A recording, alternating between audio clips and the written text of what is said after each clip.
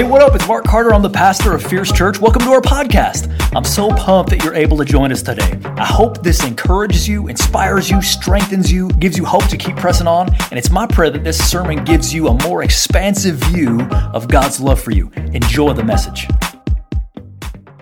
Hey, I'm really excited to be with you guys. You know, one of the things I want to make sure that everybody knows about is the Fierce app. I know it's been talked about already, but if you don't have that, there's a way that you can kind of engage with the sermon material a little bit more. If you download the app, go to the Play Store, the App Store, and download Fierce Church, and then go to the Weekend tab. There's a little engagement card right here that'll help you share any prayer requests you have. It'll help you follow along in the message notes, and if you want to take any challenges, it'll let us know about it.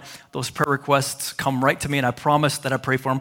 Also, if you're brand new with us, we have a free gift for you. It's down at the red tent down there at the end of the hallway. We'd love for you to pick that up before you leave today. Hey, I want to talk to you today about fear. And particularly, I want to talk to you about how the resurrection has the power to overcome our fear when we are living in the age of fear. So as we've kind of rounded the corner, we've come back to Easter. Easter is I know that the pandemic started before Easter, but it was kind of like right before, and all the church people were like, we'll be back by Easter, and that just, we forgot about that real quick. But being back here makes me reflective that, hey man, this year has been something else. The fear level, I feel like the sea level of fear has risen in the land. And even though things are, they're starting to look up, that doesn't mean that things haven't gone significantly wrong that causes us to have a little bit more fear than we might normally have. I'm rather confident guy, most of the time. But as I think sometimes about our economy, I'm not so confident. As I think sometimes about some of the decisions our political leaders might make, I'm not so confident. When I think about big tech and I think about social media and I think about some of the things that are fed to the masses without any questions asked, sometimes I get a little bit nervous about that. So I get a little bit fearful about that kind of thing. Sometimes I'm just afraid of what else we got coming. This year reminds me of like every time you whack down a problem, there's 3 more that pop up. I don't know if y'all remember the game Whack-A-Mole. Some of you are too young for that. But back when I was a teenager, there was real arcades. Some games didn't even have video, so you'd go to them, and yeah, you popped in a lot of quarters, but there was this one that was designed to give you a panic attack, and it was called Whack-A-Mole. And it was just my kind of game. Can they still do Whack-A-Mole today? I feel like animal rights people would not be okay with this, but they give you a club, okay, and then like a little mole pops up, and you whack it, but then 3 more kind of mock you and come up and tell you that you're not doing very well. That's kind of how I felt about problems in 2020 coming into this year. It seems like no matter what you do, 3 more pop up. So there's just a fatigue. Are you experiencing any of that? Any fear, any fatigue? Not to mention, this has just come home for so many of us, and it's the biggest one, just dying. Like dying is more of a real thing for some of us. Some of you, you've lost people over the past year. Others of you, you're like in the midst of like, how's this going to go right now? You're wondering where this is going to land. And it can just have this draining effect on us, the level of fear. For others of us, it's about, man, am I missing out on something? We all had to go home, and maybe there's other things that other people are doing somewhere that are really much more significant or important than I am doing. Am I missing out? And we're just, honestly, man, we're tired of being afraid. And can I let you know, the disciples, as we're going to study them today, they know exactly how that feels. Not about a pandemic, but about what they have recently lost. So I want to take you back. We're going to go to the night of the resurrection. This isn't resurrection morning. This is that evening, okay? So the disciples, they're freaked out, man. And they're all huddled up in this apartment room. And they've heard some rumblings. Some of them have shared rumors of like, some of the gals, they feel like they saw an angel or something. Mary even says she saw the Lord, but we don't know. Maybe everyone's just losing their minds, okay? It's a very terrible and fearful time. We're afraid that the people that put Jesus to death, it's only a matter of time. They're going to come find us. And I really believe one of the most weighty emotions they're probably experiencing is the emotion, and maybe you've felt this at some point. Wow, we lost. We just lost. I can't believe it. I can't believe it happened. But we straight up lost. We followed Jesus for 3 years, and it was a sure thing, man. Like, he could raise the dead. Nobody could stop him. And yet, I don't know if it was us. I don't know if we failed him at the last minute. I don't know why he allowed himself to be taken captive. Like, it just doesn't make any sense. And they're thinking, this guy's going to be the next king. This guy's going to be like the president. They're going to be his cabinet. And man, we just lost. And not only that, but right at the last minute, they abandoned him. You think about how that feels? Like, we betrayed him. Did we do this? Because we were just chicken? And then he was put to death? Was everything a waste? And so they're huddled and they're hiding behind these locked doors. And 2 disciples just show up from Emmaus, and they're like, man, I don't know, we just talked to Jesus. I know he's supposed to be dead, but he was walking with us, and we don't know what's happening. And everyone, they don't know what to believe, because on one level, maybe everyone's just hysterical. No one's eaten really well in the past 3 days, and who knows what is going on here. And suddenly, let's pick it up, Luke 24. They are freaked out. Verse 35, then the 2 from Emmaus told their story of how Jesus had appeared to them as they were walking along the road and how they had recognized him as he was breaking the bread. And just as they were telling him about it, Jesus, somebody say Jesus. Jesus himself was suddenly standing there among them. Peace be with you, he said. But the whole group was startled and frightened, thinking they were seeing a ghost. Why are you frightened, he asked. Why are your hearts filled with doubt? Now, let's just be fair. This is a little spooky, okay? He like, the doors are locked. He just clearly just appears, just walks right through the wall or something. And he's supposed to be dead. And by the way, no one is expecting a resurrected Jesus. Nobody was waiting at the tomb that morning being like, oh, he's probably just about here. No one was expecting this. In fact, even the Jewish expectation for those who knew their Bibles, they might have looked to Daniel chapter 12, but even if they did, the resurrection of the dead is supposed to be at the end of time. It is not supposed to be in the middle of history. So no one is expecting a resurrected Christ. Maybe this is a zombie, maybe it's a ghost, but no one's expecting it. So Jesus, he's like a good teacher, says, well, let's do a little lab. Let me prove it to you. Verse 39, look at my hands, look at my feet. You can see it's really me. Touch me.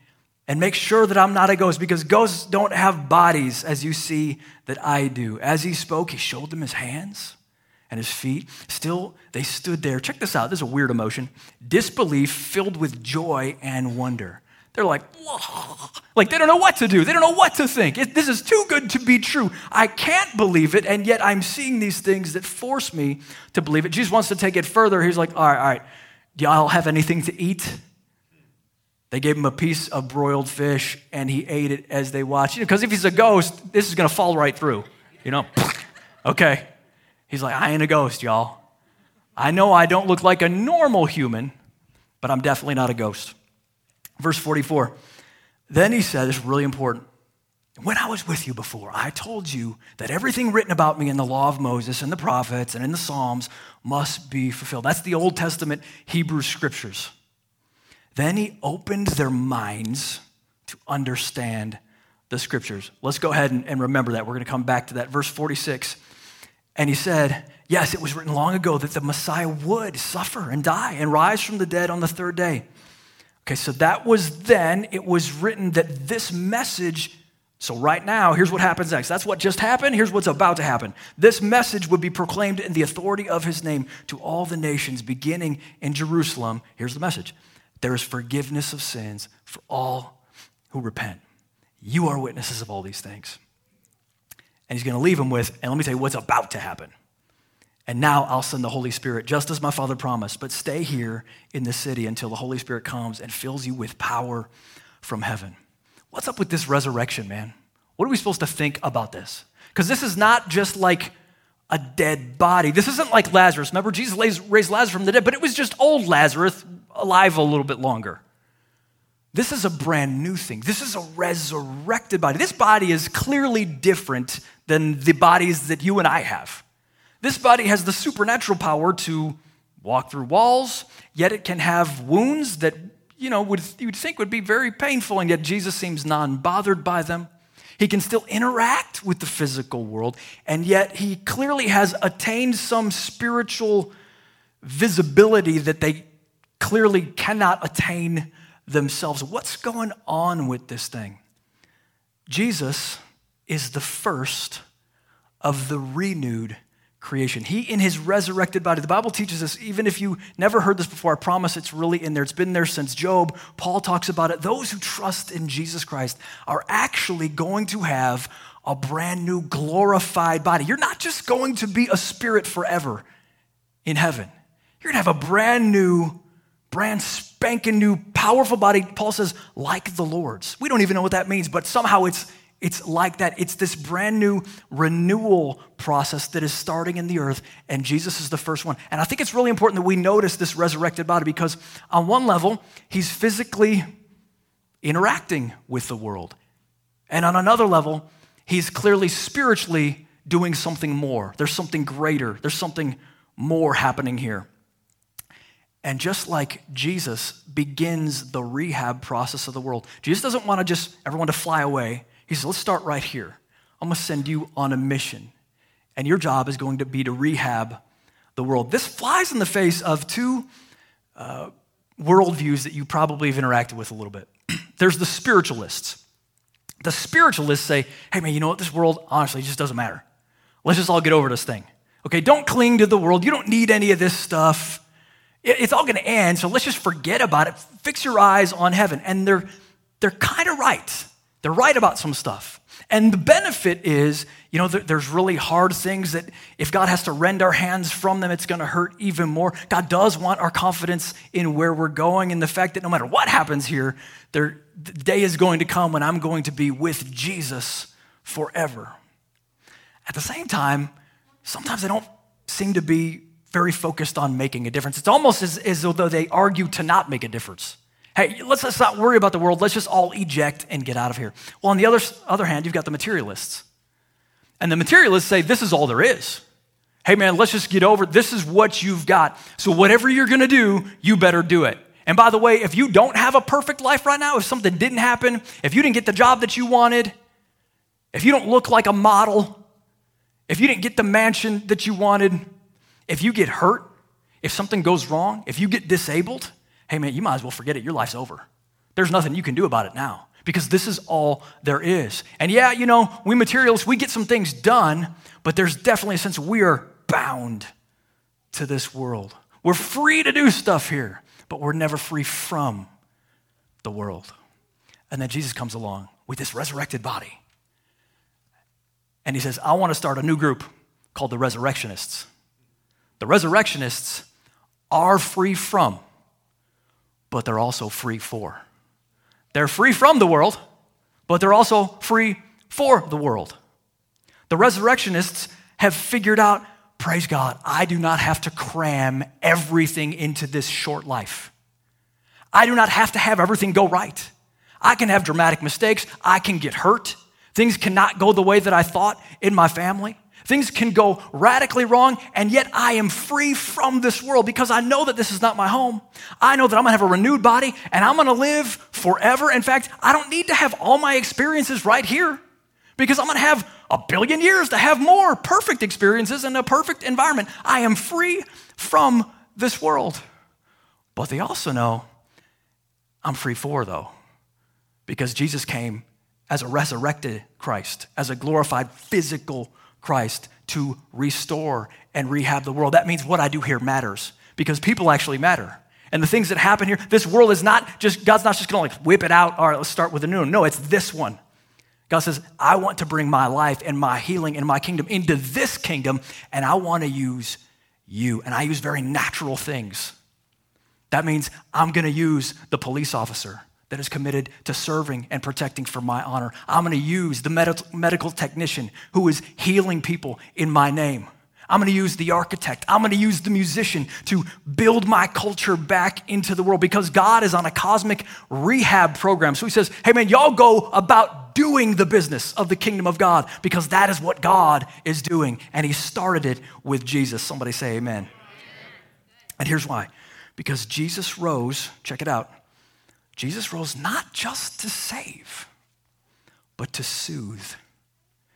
He rose not just to save, he did, but he rose to soothe you and to soothe this world. So let me give you these 4 ways the resurrection combats fear. Because of the resurrection, I can be confident. Number 1, no matter how dark it gets, God can use your pain for his good purposes. This is a response to the fear of tragedy, and everybody fears tragedy. This is what these disciples have just experienced. What did he say again in verse 46? Yes, it was written long ago that the Messiah would suffer and die and rise from the dead on the 3rd day. The resurrection reminds us that the Lord, amazingly, uses the worst tragedies to bring about his best results. That's really important. He uses his worst tragedies to bring about his best results. Nobody else can do that. He says, this has always been the plan, disciples. This isn't new. God didn't forget what the plan was and now he's got to work something new. This was always the plan to take the worst thing and bring the best things out of it. Jesus is saying to his disciples, guys, my plan was always to put God back in the center. I didn't lose, and you didn't lose. You're not defeated. This is me saving the day through the tragedy. So my family, we're big movie people, okay? And I just cannot wait for movie theaters to open back up. Man, I'm going to get in there, okay? That's just how I decompress. And I like to go with the family, but, if they're doing school or something, I'm like, that's fine. I'll go myself. And so I'll go up in there, and I got all my stuff. I got my Sour Patch Kids over here, and I got my popcorn. I got my Cokes here, and I'm leaning back, and I'm ready, man. This is my time, okay? All right, ministry is everywhere. People can't find me in the theater, all right? So when I'm watching movies, I found that there's really 3 kinds of movies. There's movies that, they're just not that good. They're just kind of bad. It's maybe even interesting at first, but then it's this ridiculously bad ending, okay? So I'm not trying to offend you, but when I saw No Country for Old Men, I don't know if you know about this one, but I got to the end and I'm trying not to swear. I'm like, what was that? That was not even an ending. I want 2 hours of my life back. That movie was so bad. So there's movies that just end bad. There's stories that just, man, no matter what you do, it just ends bad. Then there's movies like The Avengers, okay? Come on, somebody. Like The Avengers, where everything is going bad, but it's going to work out, okay? It all somehow in the end, even if it takes 3 movies, they're going to be fine, all right? And the heroes are going to come out on top. But that's a really great story, but there's an even better kind of story. And that's the story where the bad things bring about the good ending. They cause the deliverance. So I'm going to share an old movie-ish, early 2000s, okay? This is Signs. Should have seen it by now. No spoiler alerts at all. All right, so this father, they're just going through a bad time as a family. His wife just passed away. He's got a brother whose baseball career is in a shambles. They're on this farm. They got this little precious girl who, she's kind of obsessive with all these cups of water. She leaves cups of water all around the house. And then they've got this little boy who, he's an asthmatic, and he pretty much almost always is about to die every time he has a little asthma attack. And so things are bad enough, and they're losing faith, and then aliens come. Okay, so this is as bad as it gets. And then you get to the end of the movie, and it kind of kicks you in the gut because every one of those bad things causes them to win in the end. If you take away any one of those bad things, they don't win. It's only if each one of those bad circumstances are there that they come out on top. And this is what Jesus says. He says, guys, I'm going to use the very things that are bad to bring about what is good. That's why he says, look at my hands. Do you see this? Look at these and remember. Remember that these, yes, they were bad for a minute, but they bring about the salvation of the earth. What you think is going to ruin you, come on somebody, this is deeper than this if you're listening. If you think it's going to ruin you, is actually going to be your salvation. It's not that he brings you joy in spite of the sorrow. He brings you joy because of the sorrow. The sorrow is the thing that enhances it. The sorrow is the thing that brings it about. The sorrow travels along and then is subsumed into the joy. It only happens if the bad things happen, and that's how God wins. And you can see this a little bit for some of you, you've been moving on with Jesus for a few years now, and you look back and you can see him start to do this. Well, the day's gonna come. For those who have trusted Jesus Christ, you're gonna stand in heaven and you're gonna look at the story and you're gonna look at all the bad things and you're like, I can't believe it. I can't believe it. But God did it. He took every one of those things that I thought was so bad. I thought it was a loss. I thought I failed. And yet God used it to bring about his grand, awesome design. And if he showed you the blueprint right now, you would say, oh God, I choose your version with all the bad stuff in it. I choose it because I can see where it goes. That's why we don't need to be afraid of tragedy. Because no matter what happens, God's resurrection power is going to use it to bring about his best. And here's number 2. No matter how much I may think I know, unless Jesus opens my understanding, I will not grasp scriptural truth. Do you see what he said? Verse 45. Then he opened their minds to understand the scriptures. We got this fear nowadays of missing out. We see other people online. We see their life and how perfect it appears to be. They don't include all the times they're bawling on the floor. They don't include all the days where, they're yelling at their kids. They don't include any of that stuff. But it makes us feel like we're missing out. And maybe not even just missing out on experiences, but missing out on even just like the information. So I remember this when I was a kid. I remember I'd walk in, my parents would be talking about something, and it's just probably just not, it's somebody's business, it's not for me to know. I walk in as a kid, I'm like, hey, what are y'all talking about? Now, when I was a kid, you could get bored real easy. Now, kids can't even get bored, right? They got some kind of device and they're like, well, not bored now. I'd go days being bored, okay? So if there's something interesting in my kid life, parents are talking about it and they're like, oh, I'm sorry, you don't have to worry about it. And I'm like, ugh. And now I do the same thing to my kids. They walk in, they're like, what are y'all talking about? And it's something about the church and it's not right for them to know about it or whatever. And they're missing out on the information. Do you remember what that feels like? You know what that feels like? I can't have the information. Wouldn't it be horrible to get to the end of your life and realize there was mega information that you could have had that would have made the whole thing different? That's what Jesus does for these disciples right now. He includes them in the real story. Because remember, up to this point, these guys, they've just been, they're just not very bright. They can't get it. He keeps telling them everything is going to happen and they never get it. And now he does something that's so important that he does for us. He opens their minds to understand the scriptures. Now they're finally going to get it. They've heard Jesus preach for 3 years. That is the best teaching you're ever going to hear. I'm sorry, man, if you can't get it after that. But Jesus has to open their mind. Even with good men, Jesus has to open their minds to understand the scriptures. Isn't that something? Jesus finally reveals to them, guys, I know that you wanted to be part of the cabinet and all that, but my purpose was not to make you part of some kind of political celebrity party. My purpose was to stab a knife through the heart of sin. And that is what we've done. And that is what is going to be your mission from here on out, disciples. Now do you get it? They do finally get it, but God had to open their mind and their understanding. So I just want to challenge every one of us on Easter Sunday. Resist the idea that, well, I've already heard this. I already know. I've already heard all the things. I've been going to Bible school. I've heard, I went through all the religious training. Maybe you did. But even the apostles themselves needed the Spirit to open their understanding. And we need it too. And we need it every day. We're not going to miss out on anything if we have the crucial, most important thing that you don't want to miss out on.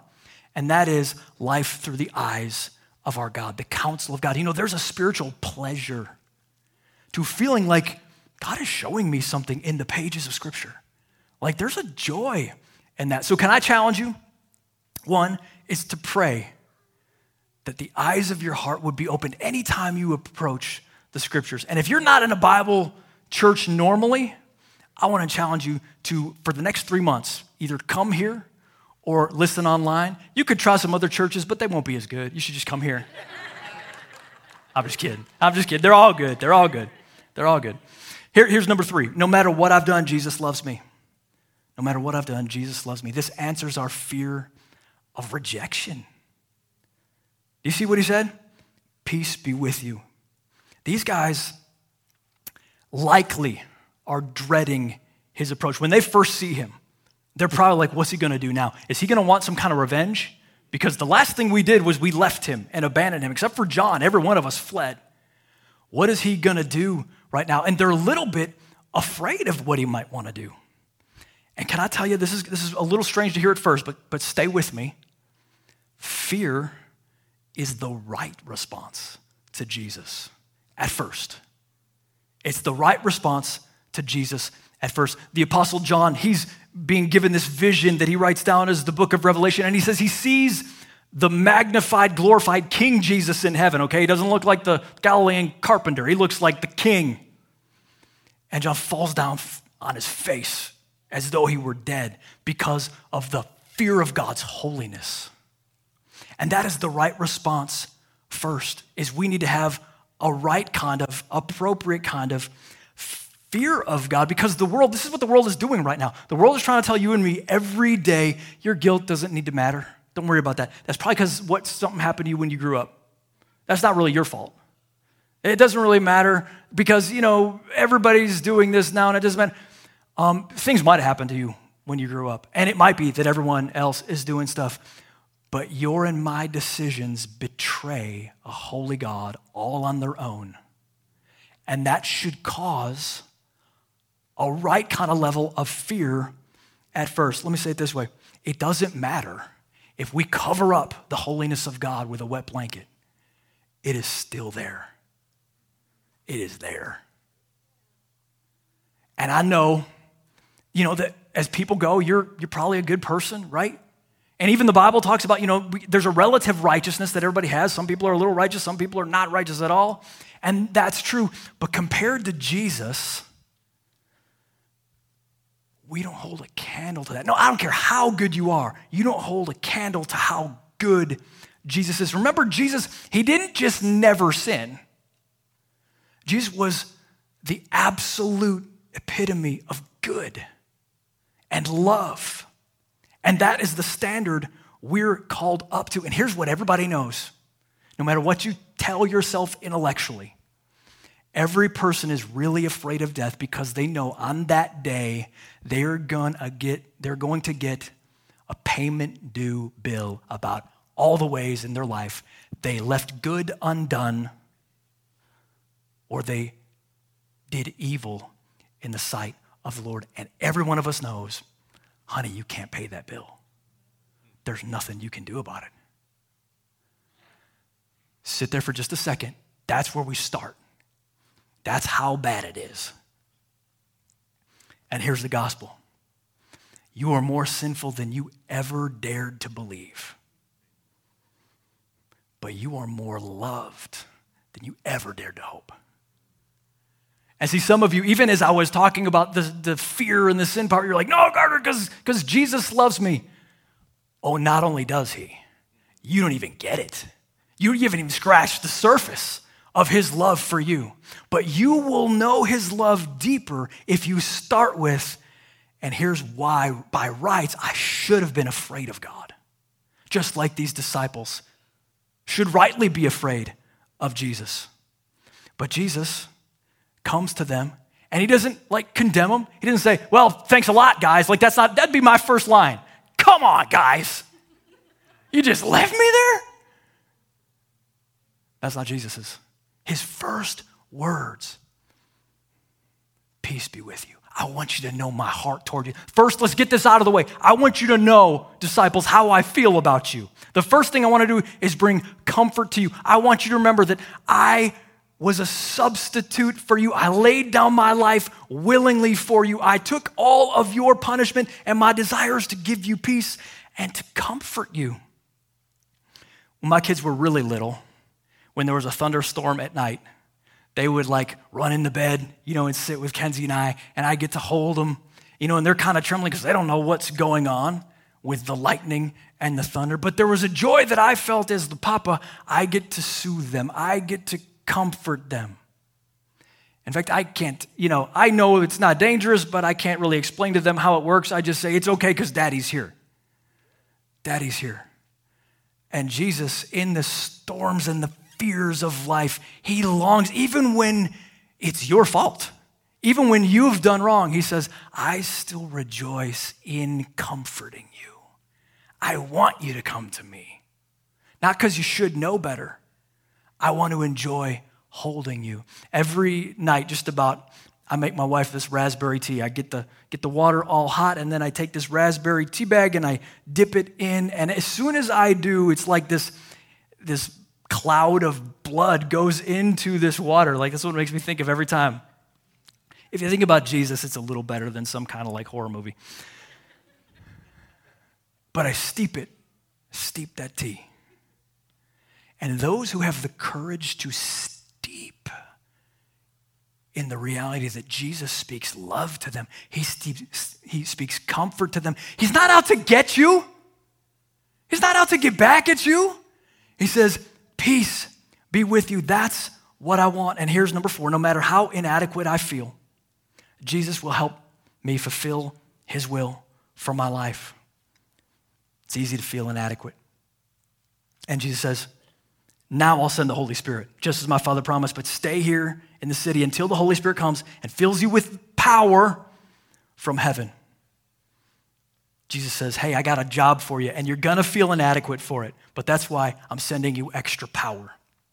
I'm sending you the power of the very deity to live in you and be in you. And what he's going to do is he's going to reorient the direction of your entire life around this idea that Jesus Christ beat death. Jesus Christ rose from the dead. And he's going to use you. He's going to fill you. He's going to shape everything you do in every corner of your world. He's going to shape you through your neighborhood, through your place of business, in your family. He says, you're going to be my witness. And that doesn't always mean you're going to explain Jesus to everybody, but what you're going to stand in the gap with your actions, in your words, is you're always going to say, I know this.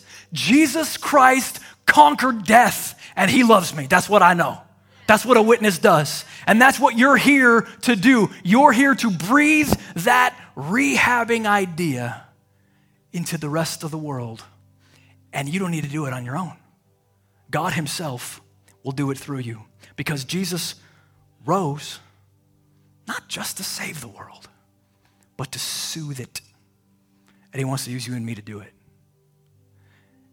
Earlier we said that the gospel is trusting that Jesus Christ entirely forgives my sin as I repent. Verse 47 said, this is the message we proclaim. There's forgiveness of sins for all who repent. That word repent, it means I admit that there's things that I've done that hurt God. And with his help, I feel appropriate sorrow for it, but I receive the forgiveness of Jesus. And with God's power, I'm not going to do it again. Do my best.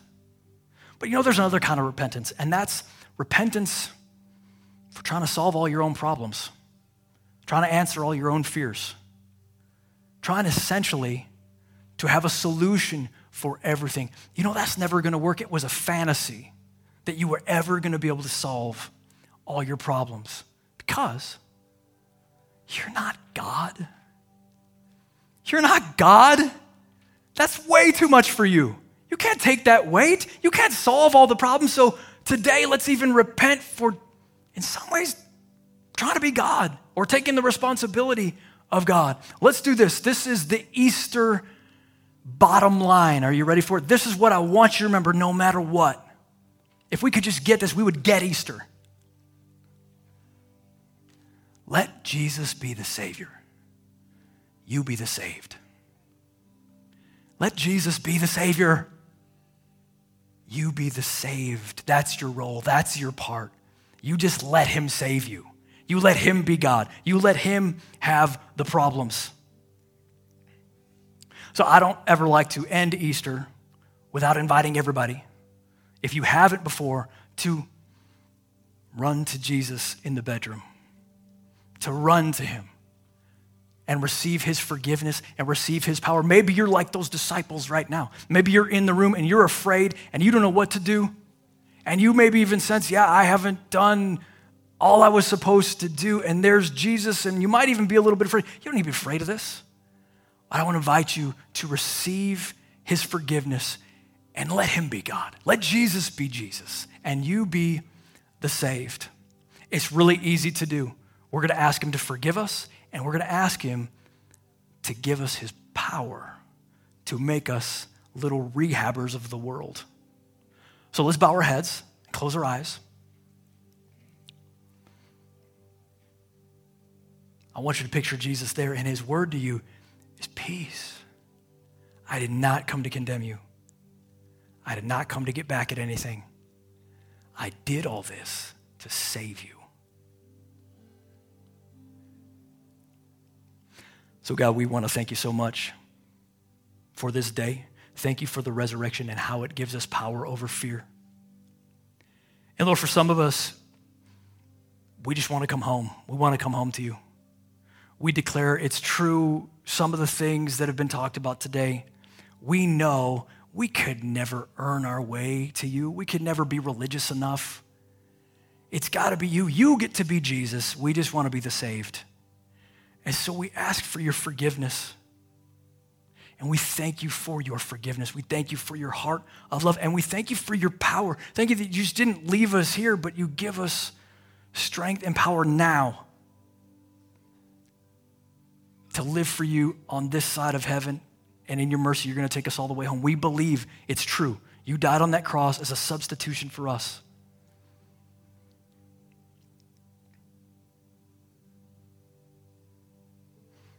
In Jesus' name, amen.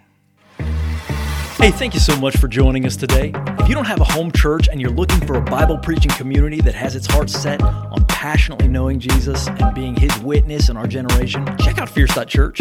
We'd love for you to join us either digitally or in person. Also, if you're looking for leadership development related content, don't forget to check out the Fierce Leadership Podcast, available wherever you get your podcast from. Special thanks to those of you who give generously to support this ministry. It's because of you that this is possible. You can click on the link in the description to give now, or visit Fierce.Church for more information. If you enjoyed this podcast, why not subscribe, share it with your friends, click on the share button, take a screenshot, and share it on social media or wherever you would share such things. Whatever challenges you're facing, I know you can make it. Don't give up. Hang on to Jesus. He won't let go of you. Jesus loves you so much, and we love you. I hope someday we get to meet in person. Thanks again for listening.